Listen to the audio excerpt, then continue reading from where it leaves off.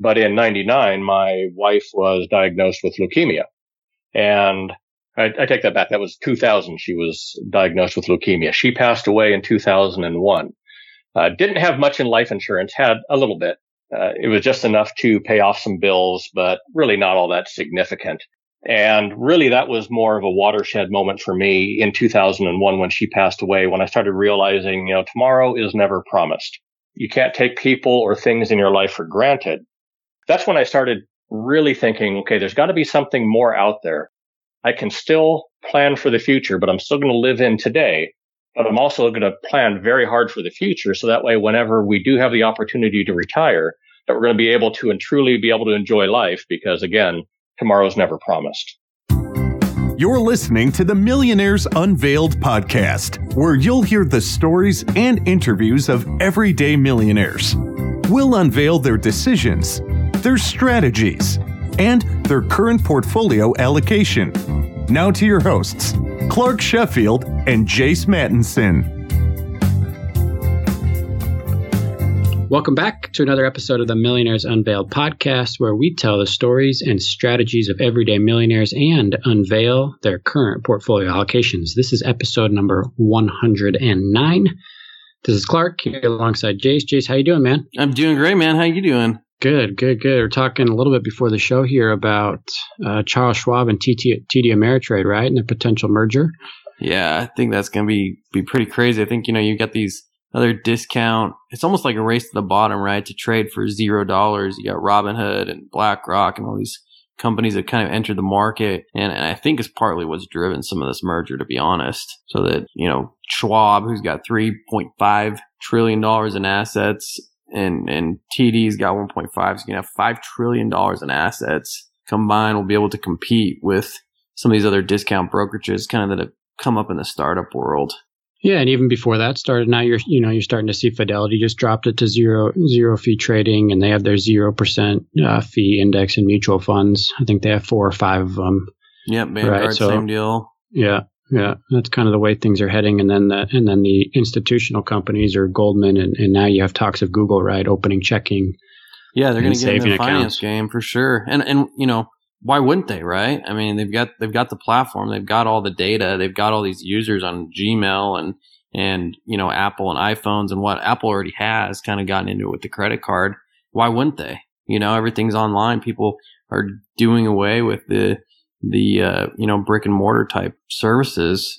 So, it's a great opportunity for them to get in the game. And, at the same time, as a consumer myself, I think you probably feel the same way. It's great in a lot of ways because technology will allow us to have better options and more competitive options. Right. Yeah, I think everybody would be happy all around, right? And you can kind of pick and choose and standardize what you want too. I like it with Fidelity because I can have everything in one place. Yeah. And they just opened an HSA too. So I think, everybody's starting to dabble in wide groups of things instead of focusing on a niche, which is maybe how it previously was. So it'll be interesting to see how it plays out. Yeah, interesting stuff. So just real quick, last week we had David. He had a net worth of about $350,000. He's fairly new on his investment journey, but has some good experience in real estate. And just as a review, we kind of briefly like to highlight those that aren't yet to millionaire status, but are on their way. And our goal on the show is to kind of track them through their investing story and journey and return, and kind of see how he's grown and how he's been able to grow his net worth while either keeping or changing his asset allocation. So just occasionally we'll throw in an interview with somebody that is below $1 million. On today's show, we have a great interview with Jeff. He has a current net worth of about $4 million. He's worked in the financial and banking industry for most of his life, and he's also recently retired. So we talk a little bit about retirement with him, and also his asset allocation, which he has about $1 million in retirement accounts, $2 million in after-tax investment accounts. He also owns his primary residence and a rental cabin. He also does some single stock trading. So an interesting interview today with Jeff. Before we jump into that, though, just want to thank our sponsor, Obsidian Capital, for supporting the show. They help this thing keep going. So creating passive income is one of the quickest ways to create and establish wealth. At Obsidian Capital, their core philosophy is to enable qualified investors to create long-term wealth passively through strategic real estate investments. Their team of experienced real estate professionals identify stabilized and value-add multifamily real estate assets that will provide strong financial returns, a healthy risk profile, tax incentives, and additional benefits that come from investing in real estate. They pride themselves on a high level of integrity and have experience in acquiring and managing over $300 million in multifamily assets. Furthermore, their leadership has over 45 years of combined industry experience. View their website today to learn more about their streamlined investment process at www.obsidiancapitalco.com. If you'd like to invest in our multifamily opportunities, we also have some hard money lending opportunities available right now. Feel free to reach out to us. Our email is millionairesunveiled@gmail.com, and we're happy to discuss those. If you'd like to share your financial story as a millionaire or one who's close to becoming a millionaire, as we just mentioned, we're happy to have you on and hear your story. Again, our email, millionairesunveiled@gmail.com. Also, lastly, we have a sponsorship spot opening up at the new year. So if you're interested in sponsoring the show, we greatly appreciate that.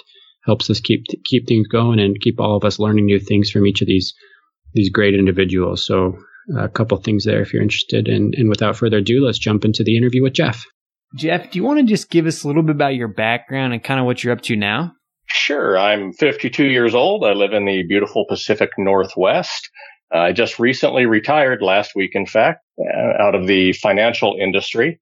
Congrats, by the way. Thank you very much. Net worth of roughly $4 million and learning how to be an early retiree. That's awesome. Congrats on retirement. So let's get into the net worth a little bit. You're sitting at $4 million, just over. How is that broken up? Oh, it's broken up mainly by a number of different assets. I'm a big believer in not only having retirement assets, and let me pull up my spreadsheets here really quickly.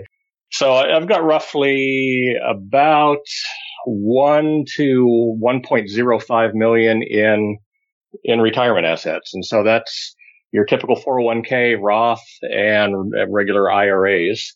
But most of, luckily or unluckily, depending on how you look at it, most of my net worth is in what I call a bridge account. And the bridge account is essentially a set of accounts that I have that is all after tax. And that's roughly made up of about 2.1 million. I have a home that I purchased or that we built back in the late 90s. That's completely paid off. Home value is roughly $460,000. And back in 2012, purchased a little rental cabin in West Yellowstone. And one of the most beautiful places and one of our favorite places in the U.S. is a little cabin that we stayed in. And during the housing downturn, it just happened to come available via short sale. So we picked that up for $170,000. And it's now valued somewhere between $280,000 and $300,000. Still have a mortgage on that because it is being rented out as a vacation rental.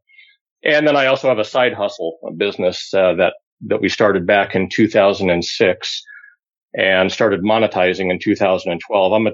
I'm a 25% partner in that particular business. And right now the valuation on my percentage is roughly about $350,000, but that's we're putting a value on that at 5x. So if you wanted to do a more traditional valuation at 3x, that would come down a little bit. So all total, that comes up to roughly 4.1 million. That's awesome. So let's talk a little bit about that bridge account that you mentioned and your 401k IRA. What are those typically invested in? Well, I'm taking a little bit of a different approach since I've got such a long-term horizon on between when I plan on how long the bridge account's going to last to when I actually need the retirement.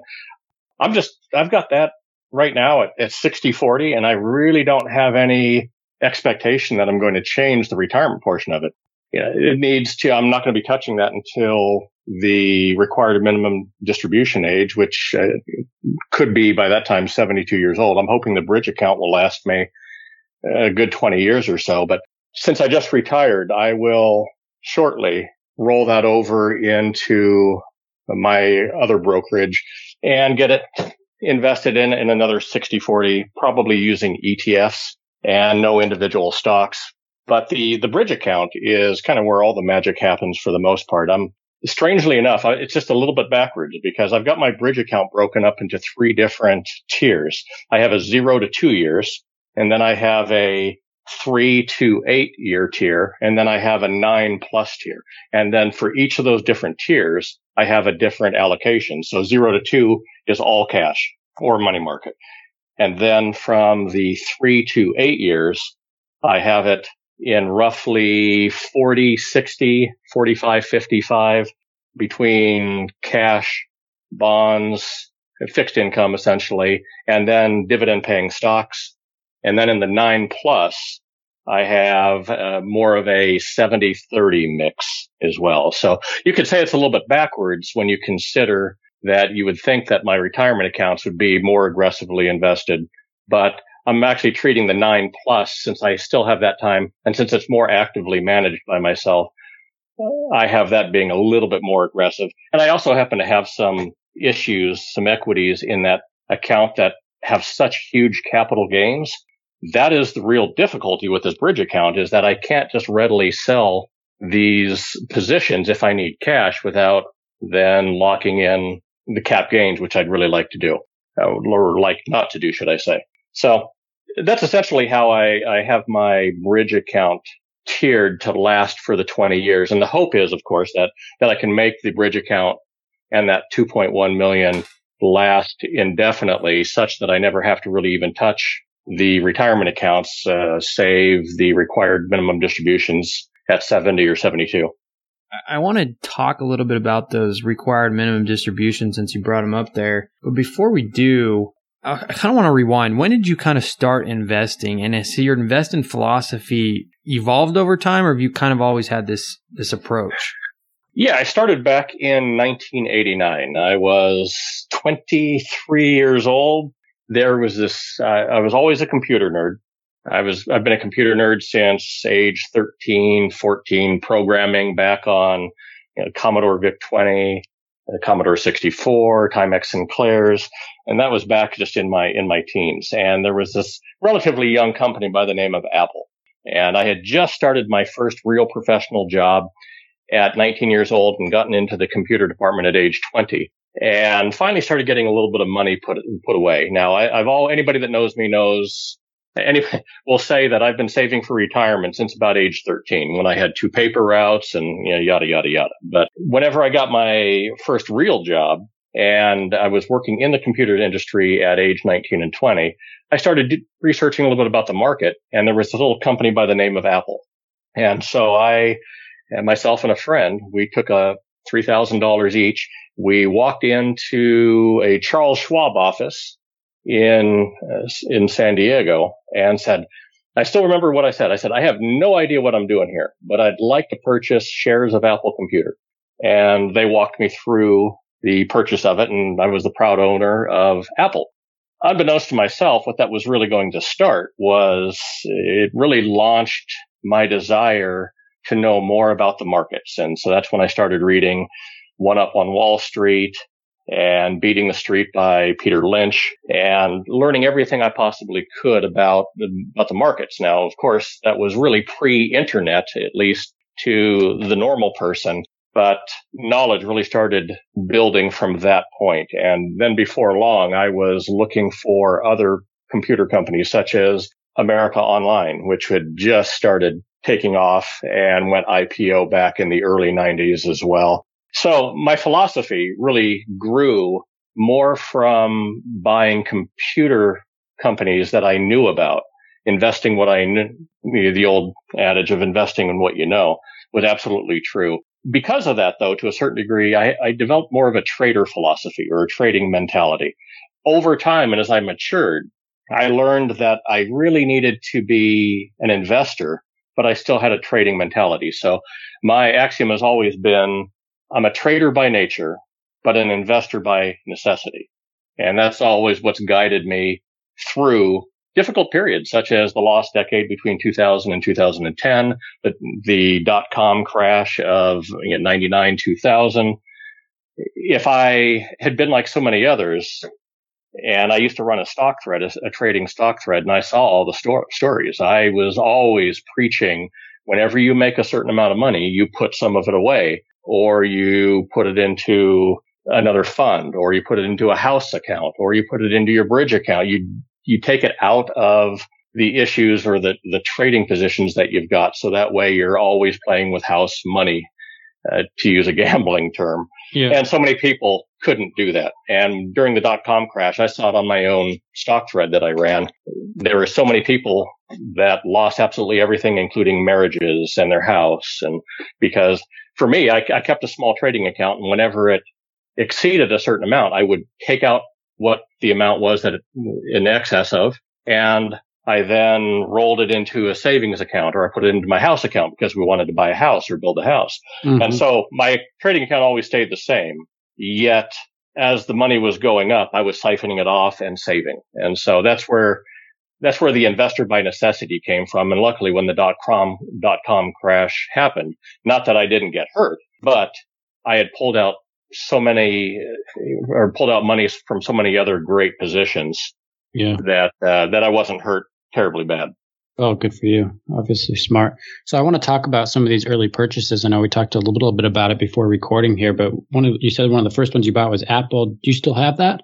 I don't have it as part of the original position. I wish I had, but yes, in fact, Apple is still my largest position, and I sold it at one point. It eclipsed. It was up to about $230 a share. It dropped all the way back down to, I believe it was $170. And I finally, during that period, lightened up on Apple. And of course, when you're carrying such big capital gains, and because my cost basis on that, as I recall, was somewhere around $12 or $13. Wow. Even because I purchased it shortly after the dot-com crash because I still believed in Apple and it was making a comeback. But the capital gains is something that you have to manage. And a lot of people don't think about that whenever you're carrying those large capital gains, that one sale like that can trigger quite a tax hit. So I still own Apple. I own probably 50% of what I did because as I started nearing retirement, I started realizing, okay, I've got to start unwinding some of these positions and get smarter with my diversification. Yeah.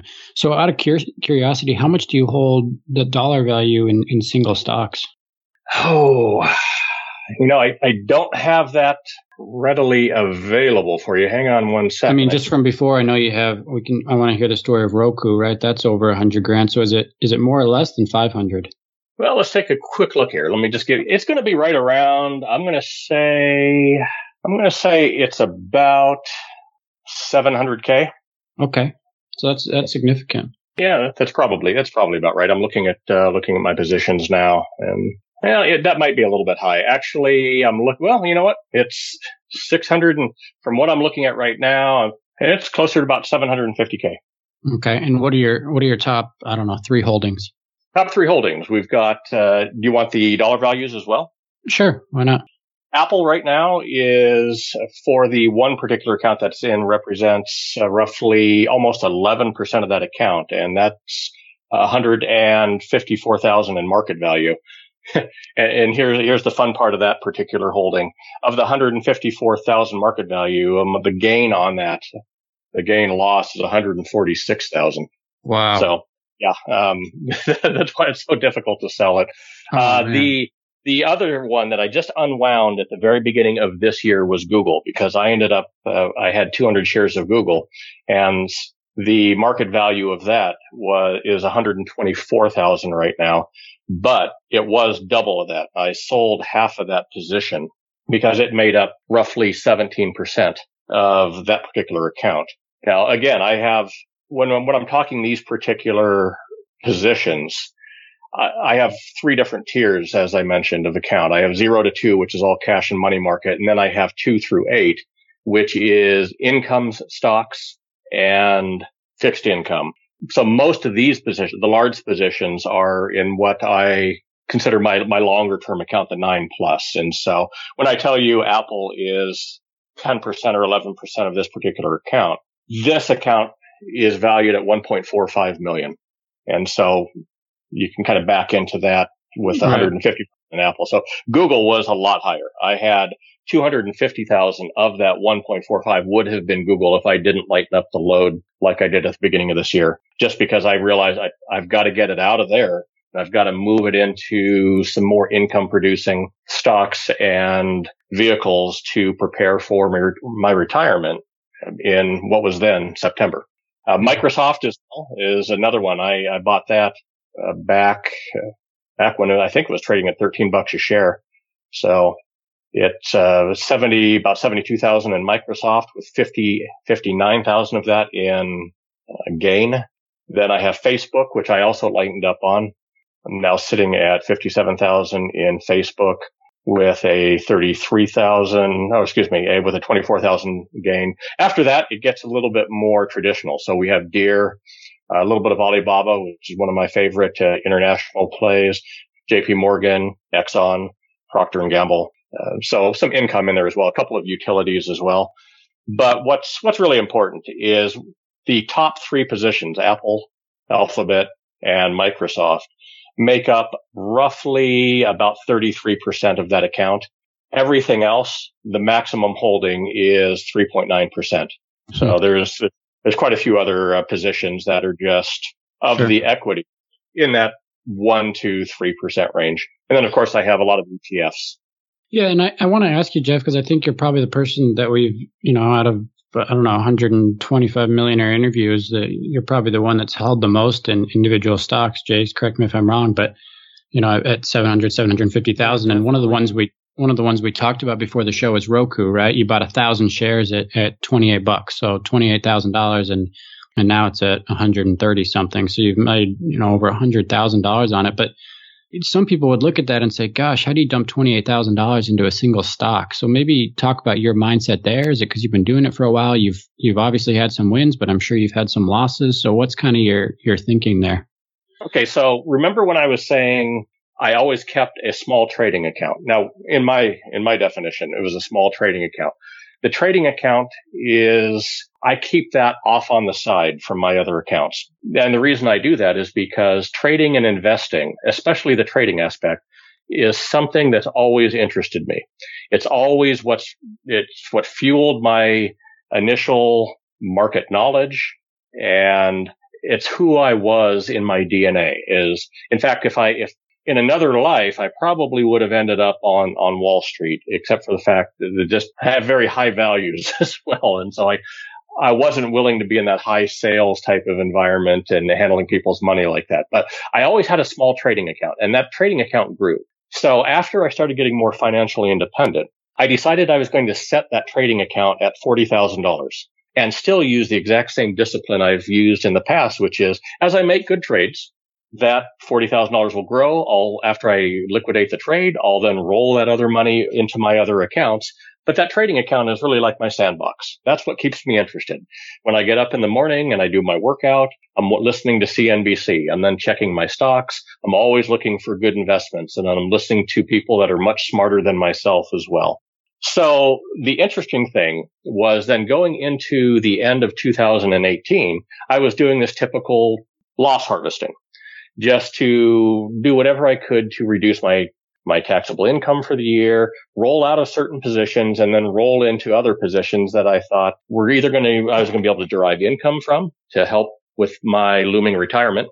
But then also I wanted to look through my past basket of stocks. I'm a big believer in trading what I know of stocks that I've been following for the last 6 months to a year, but all out of my trading account. So I had my $40,000 trading account, and I normally in that will take a 50 to 100% position. Normally I take 25 to 50% holds on these trades, or I take positions in trades. Roku was one of the stocks that I was kicking myself for because it had gone from the 20s and it zipped up all the way to about $70 a share. I loved what Roku was doing in the streaming. I've always looked for companies that are redefining basically consumer trends or creating a consumer trend. So they've got a vertical market that's on a steep incline, and then a consumer trend that also is on a steep incline. And where those two cross, you kind of get this critical mass. Well, Roku went from 20 some dollars a share up to 70s and then crashed all the way back down to the 20s. But I had been watching it finally, and it finally stabilized right around Christmas Eve. And so I had $40,000 sitting in my trading account because I had recently rebalanced my accounts for going into 2019. And I thought, you know what? I'm pretty comfortable with 1,000 shares of Roku, thinking, I think it's got upside, in the next 6 months to $45, maybe $40, $45 a share. Well, lo and behold, up until just a couple of days ago, it was in 6 months or in 8 months, it's gone from $28 to at the time $170 to the point where I can't even sell it because I'm going to log this tremendous capital gains hit. Yesterday, of course, it settled back down because it had just gone up way too far, way too fast. And it's now back at the 133, 134 range, but still carrying a pretty large capital gain. But no, you're absolutely correct. It's, to tell you the truth, looking at my diversification and now the fact that I am retired, I would much rather get a big portion of that gain into something earning an income. And so I'm waiting until I go long-term capital gain. I will probably sell off at least half that position, maybe even more than half that position. Let the rest ride because I believe Roku's has a huge runway ahead of it for the consumer trend. I think we're still in only the second inning, maybe third inning of streaming. But and then I'll roll that amount out of my trading account back into something that's going to generate more income. So no, you're absolutely right. It's the funny thing is that I like to keep my trading account somewhere south of $40,000. And because of Roku, it is now at 100 and that account is, bear with me just a second, because I have another position in that account. That trading account is now sitting at $134,000. And technically it's really sitting at $150,000 because I also have Beyond Meat. And Beyond Meat is one that I didn't get at IPO. I bought that at about $150 a share. But the great thing about Beyond Meat is my broker is allowing me to loan it out to those that wish to short it. And right now, the income that they are paying me annualized is at 51% to allow them to loan my shares out to those willing to short. So if they were to continue paying me the 50%, that's like making 50% on that particular holding if I were to hold it for the year. Typically what happens though is the shorts will have a pretty quick burn of somewhere between 1 and 2 months. Yeah. And then the short interest that they're paying me will drop. But they started at 30% and it's now up to 51%. And that's been 4 to 5 weeks now. So I got to ask, you've been on this great journey. How did you decide to retire at 52? I'm actually late. I really wanted to do it at age 50, but things at work didn't happen kind of exactly the way I'd scripted it. And basically what ended up happening is I was ready to retire at age 50. My boss knew it was coming, so the CEO knew it was coming. And in my mind's eye, even all the way back to, if you ask my mom, she'll tell you that I had planned to retire at 45. I don't remember saying that, but yeah, I was young and foolish enough to probably think that I was going to be able to do that. And I've never been one that was truly a minimalist, such that I was going to retire and kick everything else, like sell all my possessions and live in a shoebox. But what ended up happening is about 2 years ago, I was getting really ready to retire. At the same time, as you could imagine, I've got executive pay, I've got executive benefits, I've got this great job, and there was a little bit of a push and pull. And a big project came up at work, and they wanted me to run this project. And this project was split into 2 parts. I agreed to run the first part, which was going to take somewhere between 8 months and a year. But I said I wasn't going to run the second part, and that one of the other executives could do that. And so I was going to do the old volleyball set, where I set them up, and then they get to spike it home for the second half of the project. Well, what ended up happening is the first part took about a year, which that was back until 2000 and at the end of 2017 and into the very early parts of 2018. Then the part came for me to set it up. And so I did the volleyball set and I set it and was waiting for another executive to take over, and everybody took one big step back and the ball just kind of landed there at the feet. And I was telling the CEO, well, it's not my fault. You've got to find somebody else to run the project because I'm going to be retiring here in 6 or 8 months or so. I'll give you a nice long notice. Well, long story short, he gave me a call one night and said, what can we do to get you to run the second part of this project? In my mind, I already knew it was going to happen. It felt a lot better to do that. And so I signed on to run the project, which then completed mid-year this year. And I had given my notice back in March, and I got some incentives as well. They did a couple of nice things for me to help incent me to stay. Nothing major, because I'm very much a company person. I could have gotten a lot more, but I already knew it was the right thing to do. And so I agreed to stay on for another 3 or 4 months following the project going live just to ensure everything went well. So really, I had planned on retiring 2 years ago, but just because of circumstance, I ended up staying another essentially 2.5 years. But it worked out well because we were in such better financial position. House was paid off, no debt other than the cabin, which is its own little business, and it cash flows nicely. So I get another 2.5 years of executive benefits and pay. And then, of course, the market hasn't done too badly over those last 2.5 years either.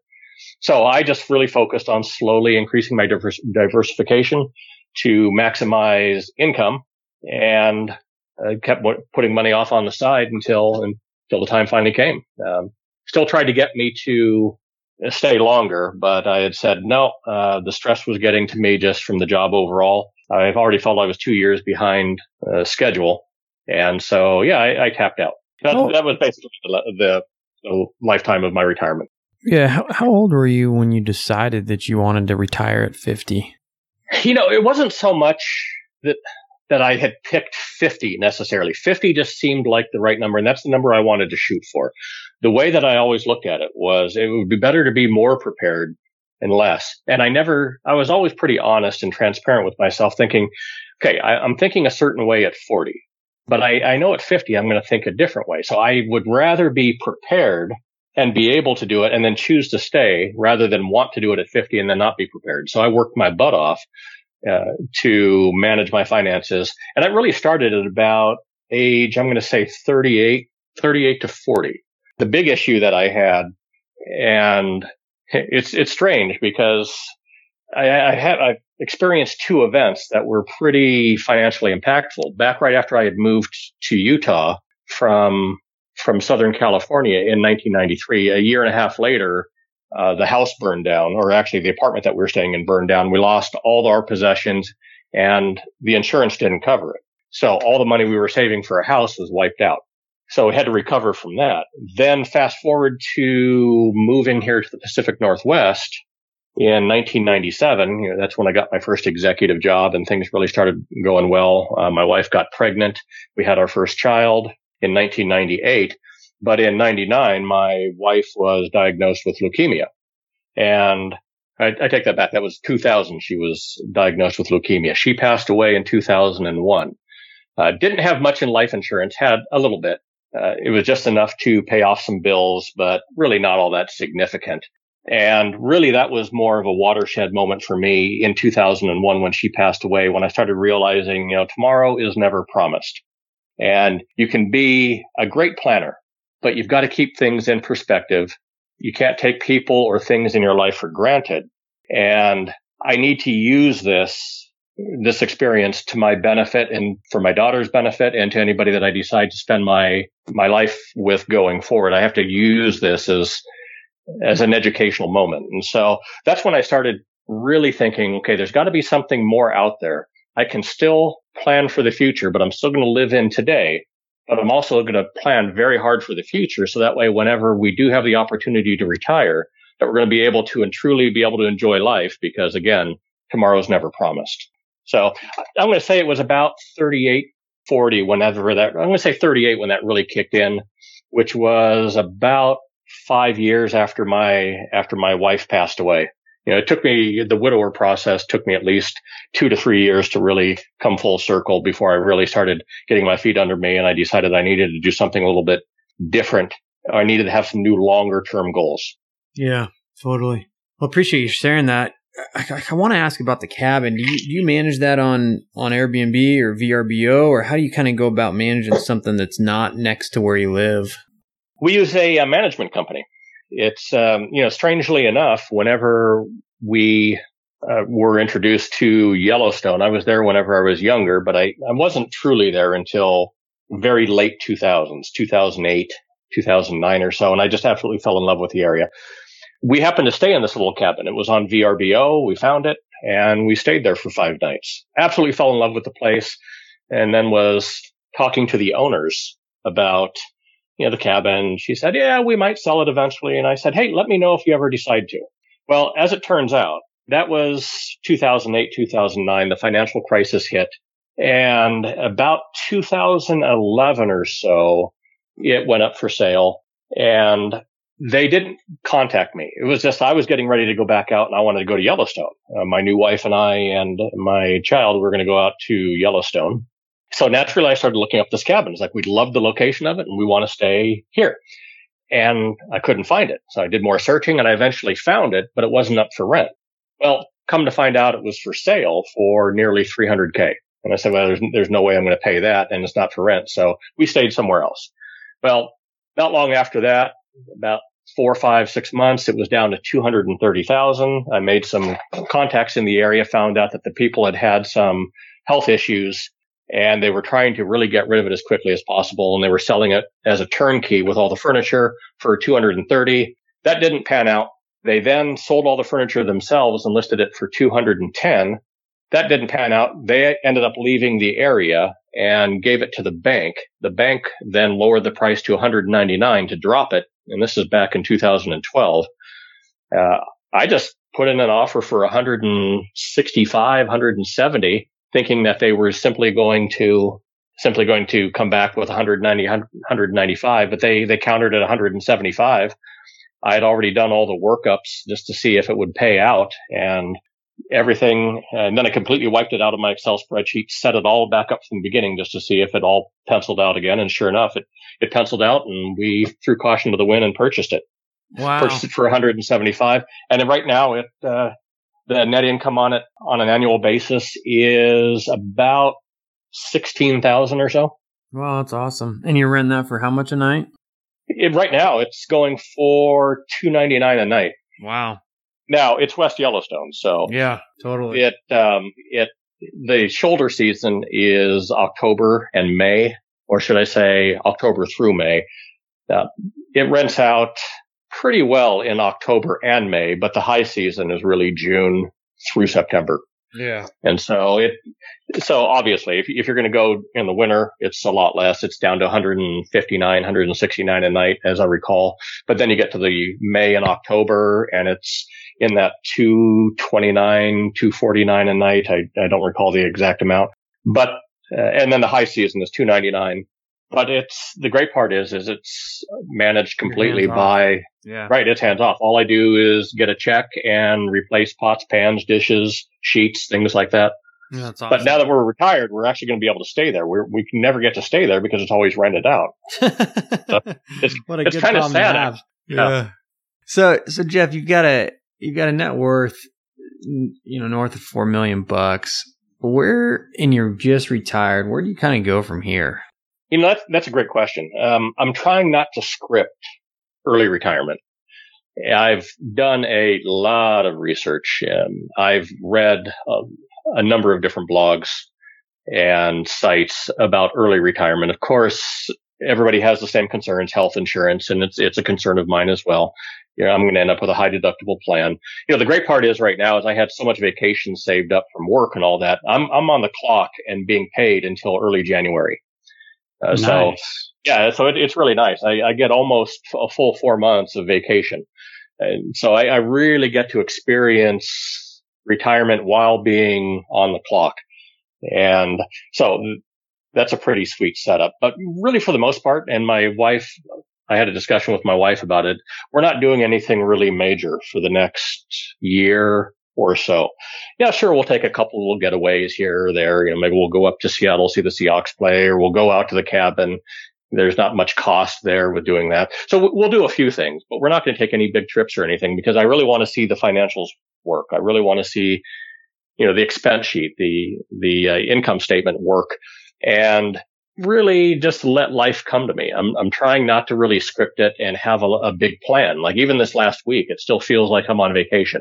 And it's absolutely correct from what I've read. It's like, it doesn't really sink in. You're in that honeymoon period for that first 2 or 3 months, realizing, heck, I don't have to go back to work. So really more than anything is I'm letting life and retirement life find me. And I'm working my side business. The side business will keep me busy as much or as little as I want.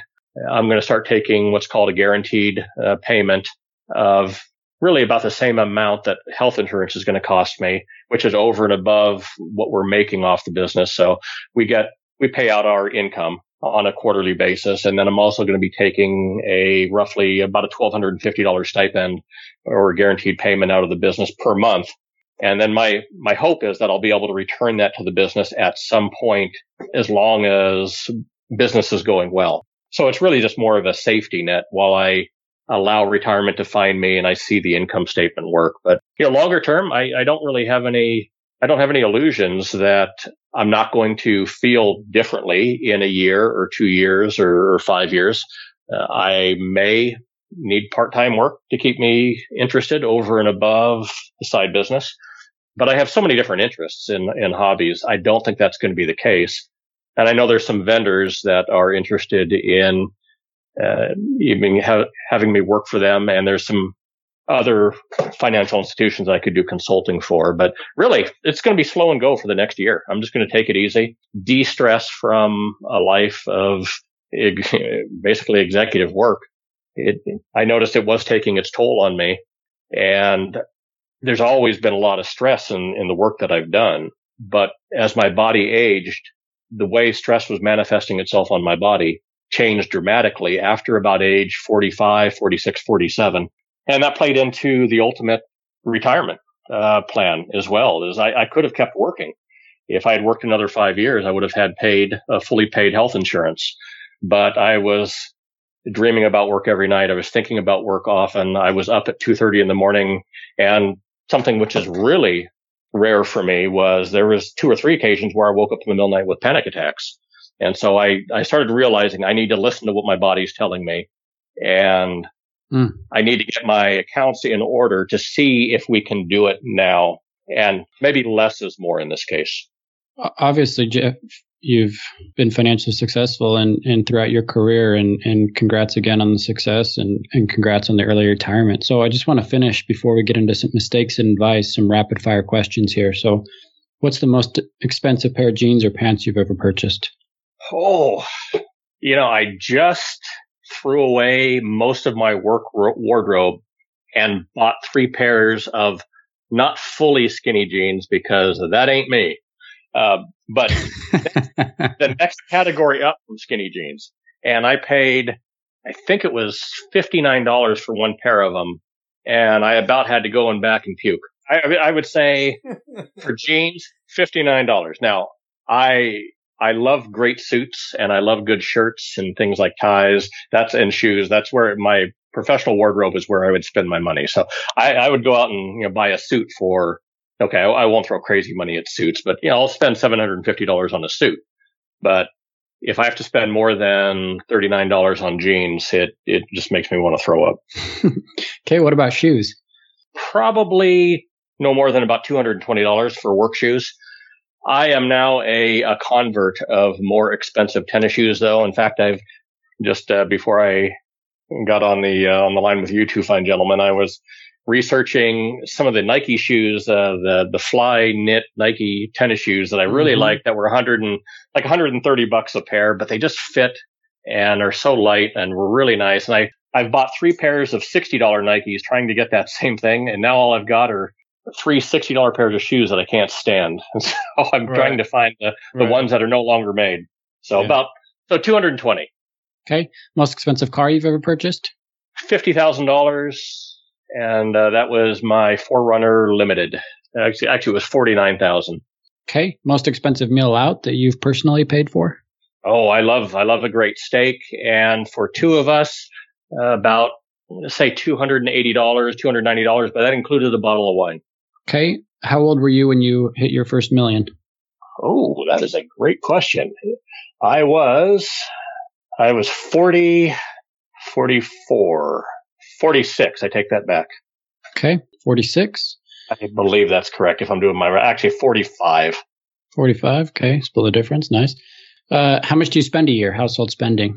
And how much do you, I guess, in retirement anticipate spending a year? Everything that I've got right now loaded, my total spending annual expense is roughly about $80K. And that also, though, has health insurance loaded at roughly $1,700 a month or $20,400 a year. So there's nearly 25% of that cost is health insurance. And I just recently loaded absolutely everything based on an expense study that I did tracking our expenses over the last 6 to 8 months. Now I've done it over the last years, but now that we're older and getting ready to retire, I wiped everything out and did an expense study. And so, yeah, everything right now is, that also includes taxation though. So without taxes, it's roughly, we'll leave it at 80K. So okay. It's 80K. Okay. Any tools or websites or books that stand out that have been beneficial or helpful to you along the way?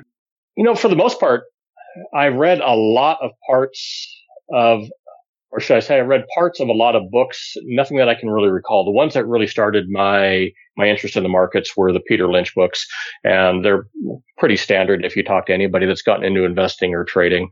And that's One Up on Wall Street and Beating the Street by Peter Lynch. Mm-hmm. But for the most part, it was those two that started me, and not any other books that I was a voracious reader of magazines like Kiplinger's and Money Magazine and such. But while I was trading, I started reading a lot of the books about that and realized they were all essentially saying the same thing. Lots of charts, lots of graphs, but they were all the same. And I wasn't really taking anything tangible away from them. So I would say after Peter Lynch, One Up on Wall Street, Beating the Street, not much. Okay. What's been as much as you're comfortable sharing here, your range of income through your working life? I guess it depends on how you look at it. Does that include your trading cabin and the cabin? And if you include the cabin and my side business, I think this year we're going to be in that 325 to 350 range, but that does not include investment gains. So that's just actual straight income. Yep. And last question here. What are maybe the two or one or couple things that stood out to you that helped you become a millionaire? Were there any driving factors? Was it your work ethic? Was it passion? Was it finding good opportunities? Was it anything that stood out to you? Yeah, all of those things, actually. I'm pretty well known for having these little mantras and these little laws and these little rules. And, I've got quite a few of them. But as far as what led to being a millionaire, I won't say that I ever really focused on becoming a millionaire. I focused on good strategy. In fact, even when I got my first job, I remember when I got one paper out and then I said, wow, I could do one at night and I could do one in the morning as well. So I got a second one. Then I started working at Kentucky Fried Chicken at age 16. And when I left Kentucky Fried Chicken at age 19, I had $12,000 or $14,000 in the bank, and I liked having money. And so whenever I got my first real job, making $13,811 was what I was making, $13,811 per year in the financial institution, starting out as a teller. I started paying myself. I wanted to make sure that I always had money. In fact, I've always said that my greatest fear has been having to live paycheck to paycheck. And so over the years, I got more mature in my processes, but keeping debt low, staying away from credit card debt, staying away from frivolous purchases, paying yourself first, not being afraid of a good risk. There's all sorts of risks you can take with your money. And so you don't want to, we'll call it risk with due diligence. And so whether it's buying a cabin or buying stocks, you'd be surprised how many people I talk to that aren't willing to get into the markets because they feel it's too intimidating. It's too scary. And so I do a little bit of wealth coaching on the side with people, not from a financial planner perspective necessarily, but more wealth coaching, helping people to take control of their financial future and start dreaming a little bit, but then also realize that they have a role to play in making those dreams come true. And so as I tell everybody, it's not for me to tell you what you can and cannot purchase. I'm going to help you to understand the impact of that purchase. So really, all those things that you mentioned are things that I've used myself as well. But it's not that difficult. The main thing is to say, keep debt low. You spend well below your income. And if you can do that, I think you're well on your way. But then you've got to take advantage of free money in the form of 401ks, your IRAs, tax-free growth via Roth IRAs as well. And just have good discipline with your money and get money off on the side away from your normal accounts. So that way it has the opportunity to grow through compound, that's one of the things I learned 30 years ago. It was about the compounding of money over time. And it absolutely works. Yeah. Yeah. Great advice. And I totally agree 100%. So that's for our listeners. That's Jeff with a net worth of just over 4 million, about 4.1 million. Thanks so much, Jeff, for coming on the show, sharing your story. We really appreciate it. Thank you very much for having me. It was great being with you guys. Thanks, Jeff. Thanks for listening to the Millionaires Unveiled podcast with Clark Sheffield and Chase Mattinson. For more stories, investment opportunities, and information, check out our website at millionairesunveiled.com. See you next time when you'll hear from another everyday millionaire.